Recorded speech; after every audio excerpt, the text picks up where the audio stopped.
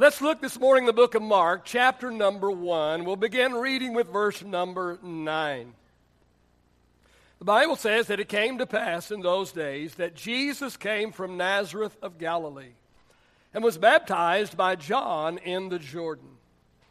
And immediately coming up from the water, he saw the heavens parting and the Spirit descending upon him like a dove.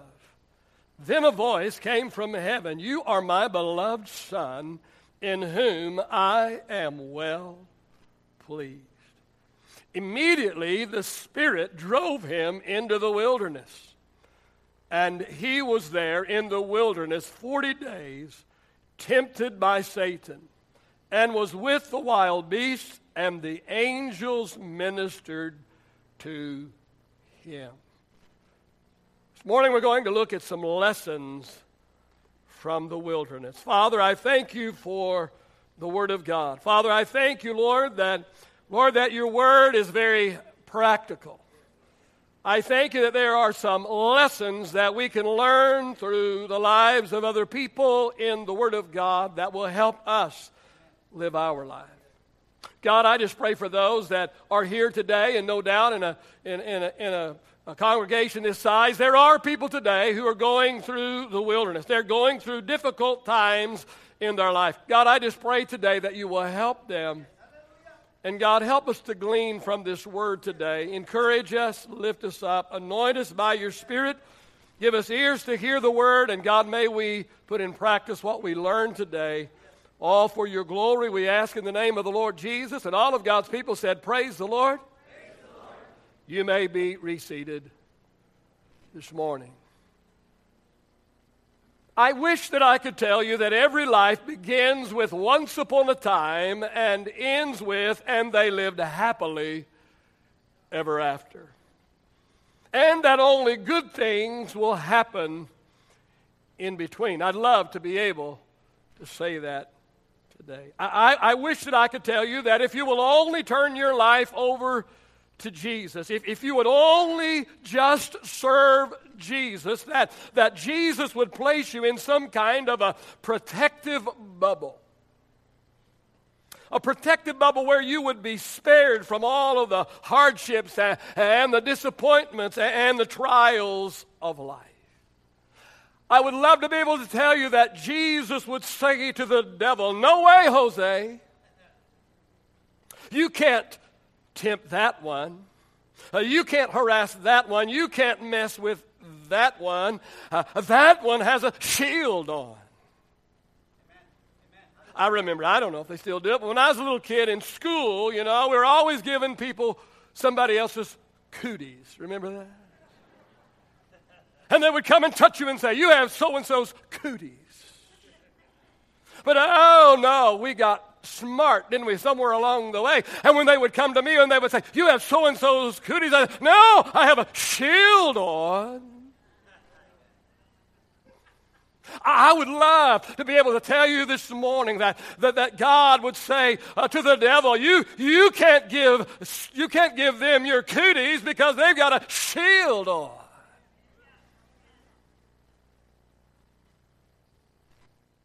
You can't touch them. You can't harass them. You can't mess with them. That one is special. That one is not subject to your tricks and to your schemes and to your ploys. But as bad as I wish I could tell you this, if I did, I would be lying to you. I would be giving you false information. The title of my message today is Lessons from the Wilderness. In our scripture for today, Jesus is recognized and affirmed by his heavenly Father. The Bible says that the sky parts and the Holy Spirit comes upon Jesus in the form of a dove. And the Bible says that a voice comes from heaven that says, "You are my beloved Son, and I am very pleased with you." I don't know about you this morning, but listen, that's a big deal.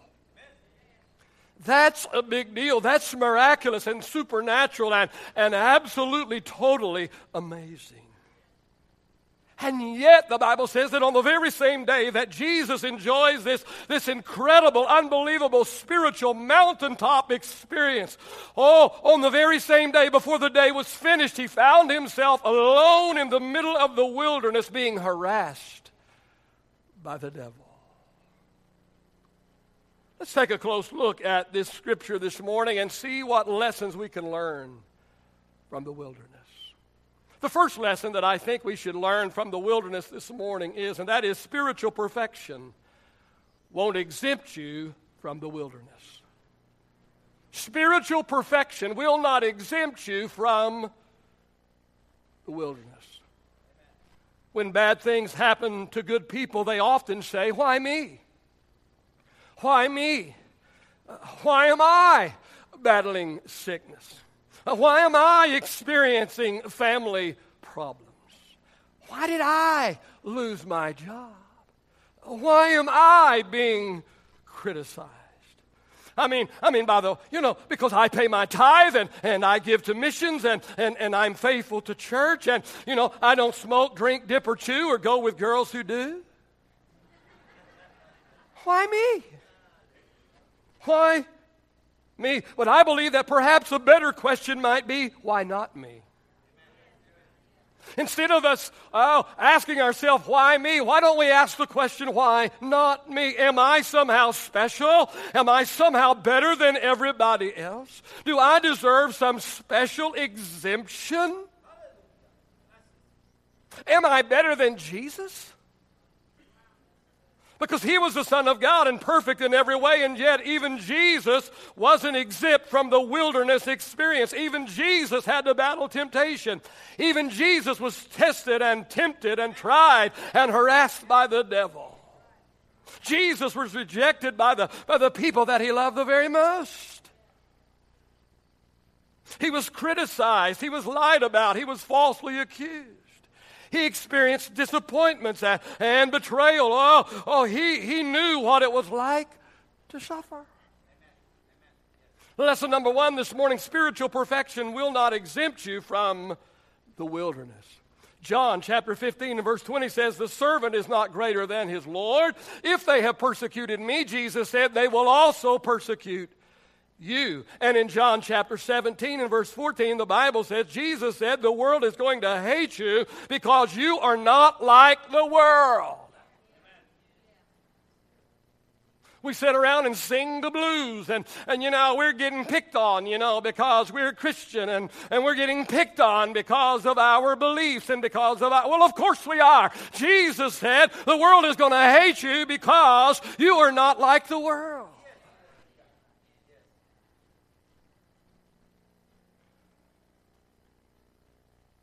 Spiritual perfection will not exempt you from the wilderness. The fact is, the closer that you get to Jesus, the more of a threat you become to the devil.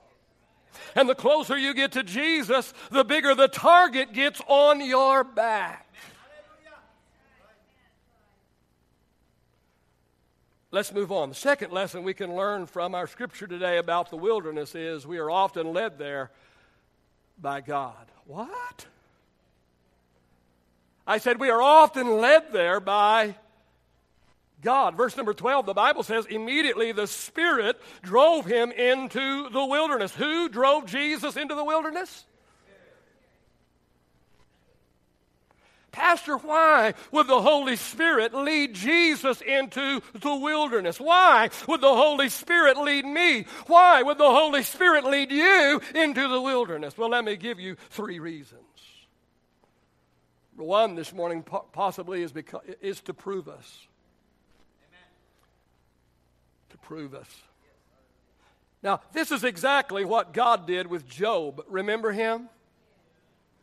The guy with the boils? God allowed Satan to do anything that he wanted with Job, with one exception, that he could not take his life. He could not kill him. And God did this to prove Job and prove Job's love and loyalty and dedication to him. Somebody said talk is cheap. And it is. You see, anybody can boast of their love for God. Anybody can sing love songs that somebody else has written to God. The proof comes in the wilderness. The proof comes when all hell is pointed in your direction, when the flaming arrows of the devil are pointed at the target that's on your back.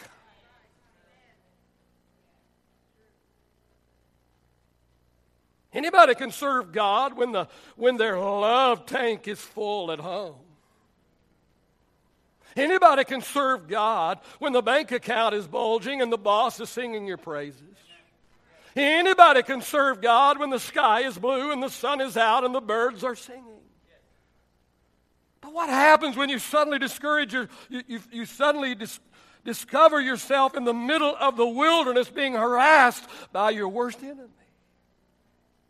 Why in the world would the Holy Spirit lead us into the wilderness? First of all, to prove us, to make us prove that we really do love God, that we really do love Him.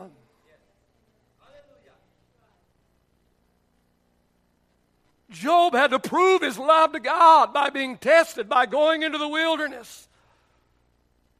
God said to the devil, man, look at this guy. Look at my boy here, Job, man. He is perfect in every way. He loves me. He serves me. He's everything to me. And the devil said, well, who in the world wouldn't serve you? Man, you blessed his socks off.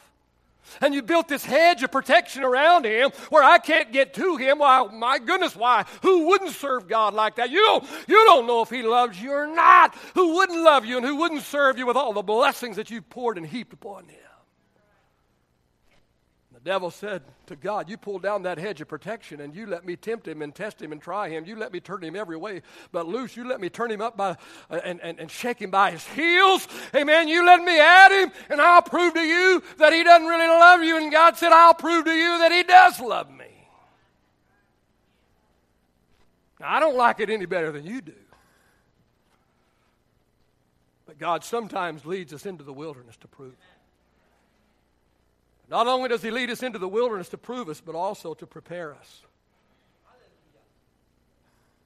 And that's exactly what happened to Joseph. You know the story. Joseph has a dream. And in this dream, Joseph sees himself as a ruler. Sees himself as top dog, man. I mean, you know, Big Cheese, the cat's meow, man. I mean, everybody's bowing down to him, man. He is it.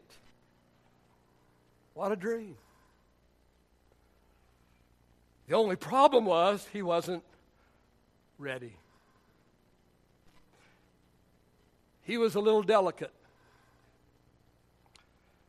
A little bit spoiled. He was Daddy's favorite. He was inexperienced. He was not ready for leadership. And so Joseph was led by God into the wilderness. It started in the pit. It moved into the prison. It moved into persecution. And God, using all of these things to prepare Joseph to become the man that could actually fulfill his dream. He was not the man that could fulfill the dream when he got the dream. So God had to get him ready. God had to get him prepared.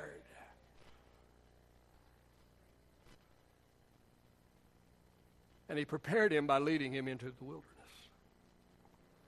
And so it is with us. Sometimes He allows and sometimes even directs us into uncomfortable situations and circumstances in order to prepare us for His incredible plan that He has for our life. Romans 8:28 says, and we know that God causes all things to work together for the good of those who love God and are called according to His purpose for them. The Bible didn't say that God causes everything, but it says that God causes everything that does happen in our life to work together. The good, the bad, and the ugly. He puts it all together, and He uses every bit of it, every circumstance, every situation, every relationship, every difficulty, every good thing, every hard thing, every bad thing. He uses everything that happens in our life, amen, to get glory and to prepare us for His will in our life. The Bible says that after Joseph's wilderness experience was ended, he said to his brothers, who, by the way, were used to begin Joseph's wilderness experience, Joseph said to his brothers in Genesis chapter 50 and verse 20, he said, "You meant this for evil. You meant this for evil. But God meant it for good." See, not everything that happens to us in life is good. But God uses everything that happens in our lives to somehow produce good. Notice one more reason why God leads us into the wilderness. Sometimes He leads us into the wilderness to purify us. And that's exactly what God did with the Apostle Paul. In 2 Corinthians chapter 12 and verse 7, Paul writes, and he says, "Because I have been given so many supernatural revelations from God. I've seen, I've experienced, I've heard in the Spirit things that no other man has ever heard. And because," he said, "I have been given so many supernatural revelations from God," he said, "in order to keep me from becoming proud, I was given a thorn in my flesh, a messenger from Satan to torment me and keep me from becoming proud." You see, man has a tendency to become arrogant and proud, and especially when things are going well for him. See, man is quick to blame others when things go bad and swift to take the credit when things go well. I love the story of the two geese and the frog. And the pond where the two geese and the frog lived dried up. No problem for the geese. They could just fly to another pond. Not so easy for the frog to relocate. They'd become friends, and they wanted to relocate to the same pond. And so one day, the farmer who owned the land where the dried up pond was couldn't believe what he was seeing as he looked up in the sky and couldn't believe what he was seeing. He saw these two geese who each held one end of a stick in their mouths. And the frog had fastened on to the middle of the stick and was holding on for dear life with his mouth as the two geese friends were flying their frog friend to another pond. And the old farmer said out loud, "Wow, what an ingenious idea this is." He said out loud, "I wonder who was so clever. I wonder whose idea this was." And the frog could not resist opening his mouth and said, "Mine." Splash.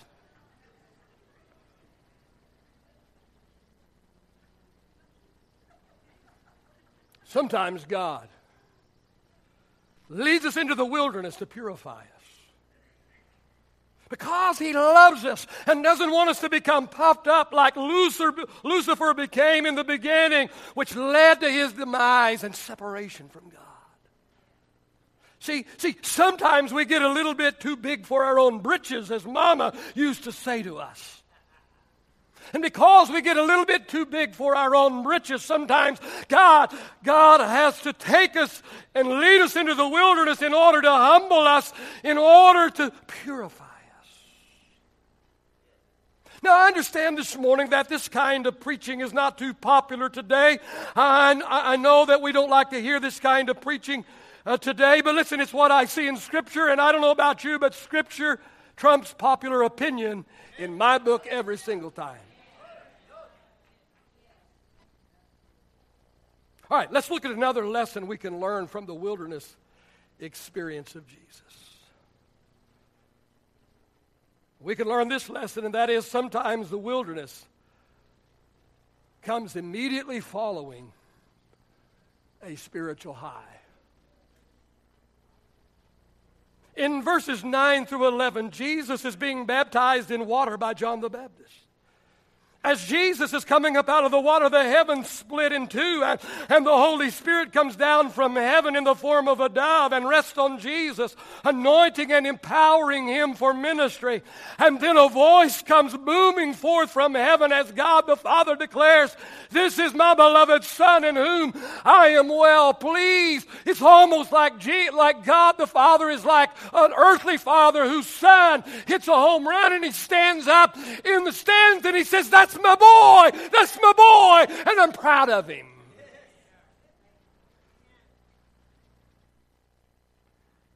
You talk about a spiritual high. Can you even imagine how big the goosebumps might have been on the back of Jesus? Surely Jesus would be allowed to bask in that glory for a little while. Maybe he could build a building there. Perhaps have people from all over the world come and he could tell them his story of this incredible supernatural experience. Maybe he could then write a book. And then after he wrote the book, maybe he could go on a book tour.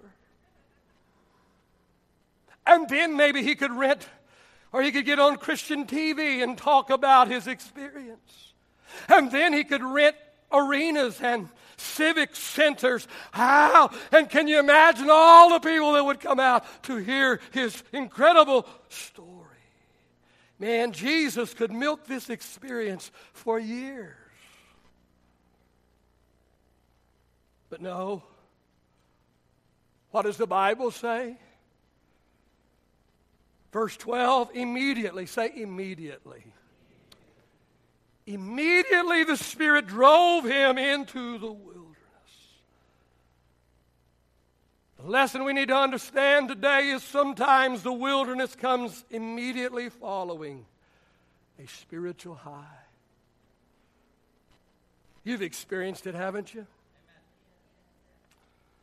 You know, the glory comes down on a Sunday morning. I mean, my Mexican jumping bean is jumping 4 feet off of the ground.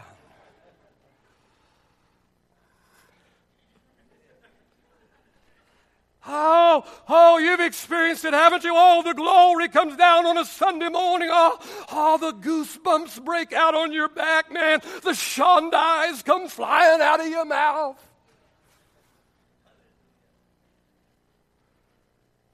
Man, I mean, even your toes tingle. And you leave church on top of the world, but you wake up on Monday morning feeling like the world is on top of you. Sometimes the wilderness comes immediately following a spiritual high. Here's what I've come to know about spiritual highs. Number one, they're not meant to be permanent. Spiritual highs, they are not meant to be permanent. In Mark chapter 9, Jesus takes Peter, James, and John up on a mountain. And the Bible says that on top of the mountain, Jesus is transfigured before their very eyes. The Bible says that his true glory radiates through him to the point even his clothes sparkle and glisten. And the Bible says that miraculously somehow Moses and Elijah appear with them on the mountain. You talk about a spiritual high. Can you imagine the gamut of emotions that this trio of disciples must have felt? And Peter speaks up. Of course he does. And Peter speaks up, and Peter says, "Lord, it's good. Oh, this is good. It's good for us to be here. Oh, Jesus, why don't we build 3 tabernacles, one for Moses, one for Elijah, and one for you, Jesus. Oh, hey, guys, let's never leave here. Let's live in the glory." But the problem with this is spiritual highs are not meant to be permanent. Now, I'm going to get myself in trouble, but I've lived in trouble for the last 43 years, so I'll live through this one too. But people criticize the church today for having less services than they used to have. I remember when we lingered all night long, they say, night after night after night. I do too. I know what it was like to be drugged to church 6 weeks in a row, 7 nights a week. As a kid growing up, be there till 2 in the morning because I'm the preacher's kid.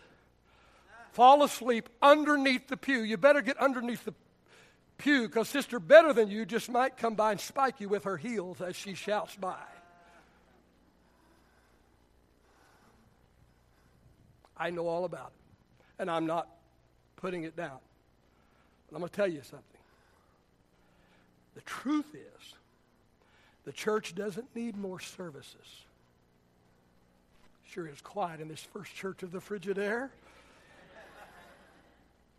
The truth is, the church doesn't need more services. The truth is, the church needs to do more services.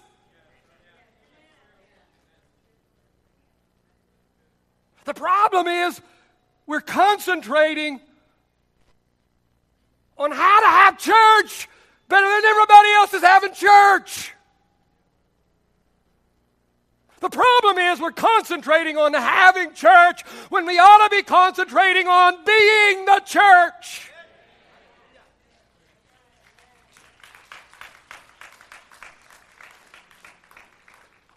I believe the church needs to gather and get filled up with the glory of God. And then the church needs to go out into the world and empty out God's glory on the world.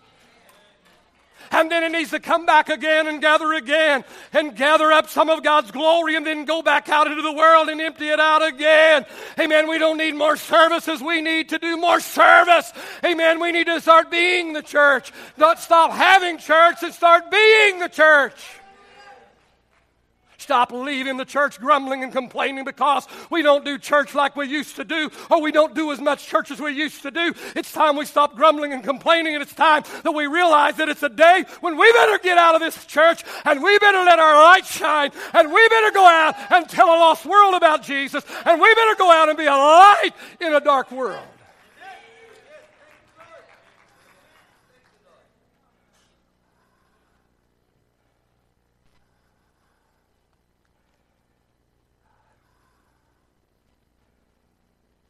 That leads me to the second thing I've learned. Not only are spiritual highs not meant to be permanent, they're meant to be purposeful.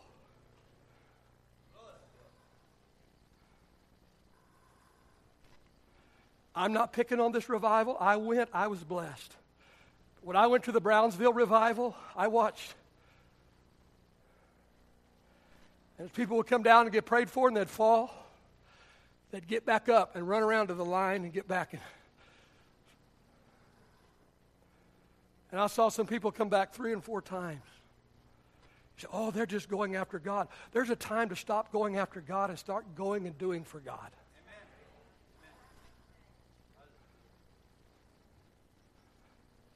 And if your spiritual high and your spiritual experience is for you doesn't go any further than to just make you feel good, you've missed it all. Amen? See, our spiritual highs and supernatural experiences are a part of God's process of preparing us for what lies ahead, whether that be good or whether that be bad. The supernatural experience that Jesus had in Mark 1 prepared him for his 40-day battle with Satan in the wilderness. The supernatural experience of the Mount of Transfiguration prepared Jesus to come down off of the mountain and do for someone what no other person was able to do for that person. See, I wonder how often we waste our spiritual highs and our spiritual encounters. I wonder how many times we have built little tabernacles and little monuments for ourselves on our mountaintops instead of coming down off of the mountaintop and doing something with our experience. And I wonder how much we really seek the face of God, or are we secretly seeking His hands?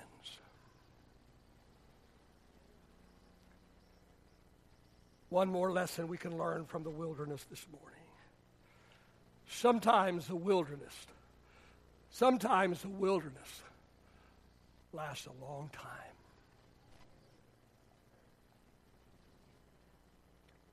For Jesus, the wilderness lasted 40 days. For Job, many commentators believe it was at least several months, perhaps as long as a year. For Joseph, he experienced 13 years of preparation in the wilderness on his journey from the pit to the palace. Sometimes the wilderness lasts a long time. David was somewhere around 15 when Samuel anointed him king. He didn't actually take the throne until he was 30. Most of those 15 years David spent in the wilderness. Sometimes the wilderness lasts a long time. I'll say it again this morning. I know none of us like to hear sermons like this. We want to hear about a Santa Claus type of God who's always handing out gifts and toys. And I'll be the first to tell you that God is a good God. Not only is He a good God, He is a great God. And I believe that He does pass out gifts and blessings. But in His sovereignty and in His omniscience, in His infinite wisdom, He also knows the benefit of the wilderness experience. Even Jesus needed the wilderness experience, or the Holy Spirit would not have led Him into the wilderness. Even Jesus had to be tested. Even Jesus had to be tried. Even Jesus had to be proven. Even Jesus had to go through the wilderness. The worship team can get back in place very quickly and very quietly. Please, I'm not finished. Please focus on me and not on them. Now, you might be thinking today, Pastor, don't you have anything positive for us today? Don't you have anything to encourage us with? Absolutely. You will never leave this church when I'm preaching without an encouraging word. I do have an encouraging word for you this morning, and here it is. Here it is. Even though the wilderness can last a long time sometimes, yet the wilderness experience is always temporary.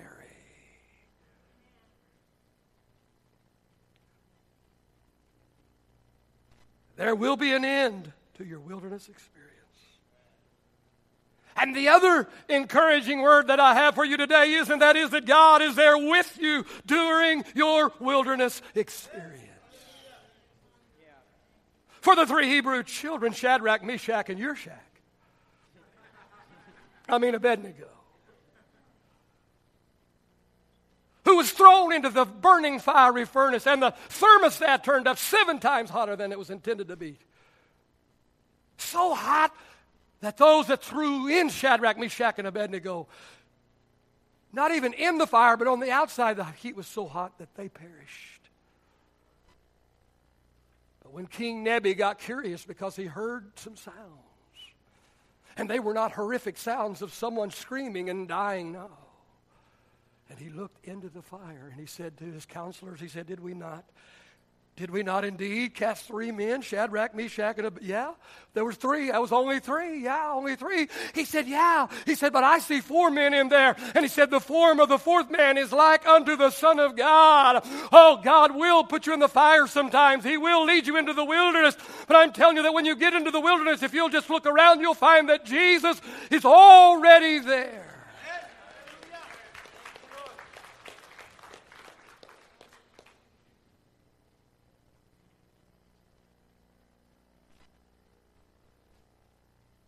For Jesus, the angels came to the wilderness and strengthened him.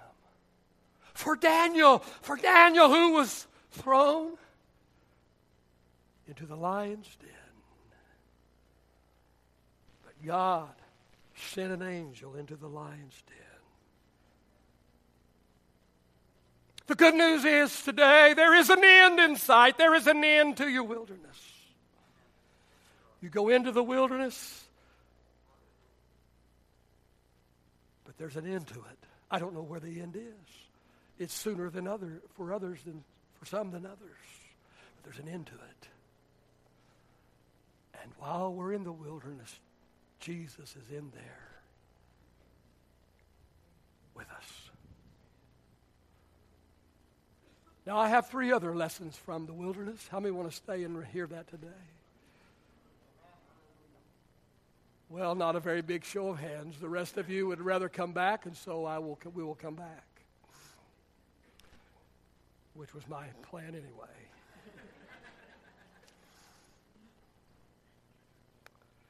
They began to play softly this morning.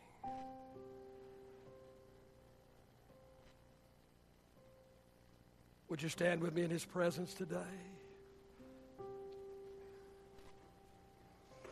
I have some questions for you this morning. As your heads are bowed and your eyes are closed all over this room today, how many of you would lift your hand, and just by lifting your hand you are saying or signifying,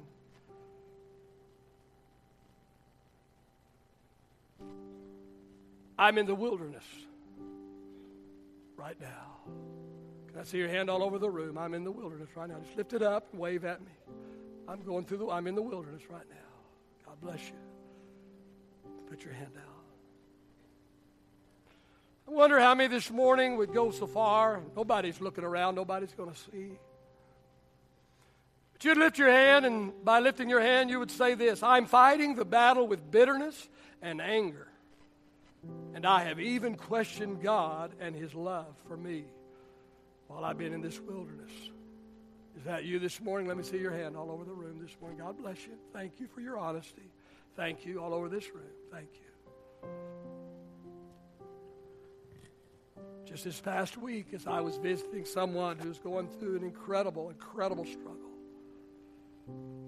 just had a meltdown and just said, Pastor, I've even questioned God and God's love. Hey, we've all been there. If you hadn't been there, let me encourage you some more. You're headed there. Don't you come just get encouraged today. Maybe you're here this morning, you could answer this third question. I'm at the end of my rope. I've already tied a knot at the end, and my hand is slipping. Is that you this morning? Let me see your hand all over this room. God bless you in the back. Anyone else be honest enough, or you are here? I'm at that point where I've tied the knot at the end of the rope. I'm hanging on for dear life, but my hands are slipping.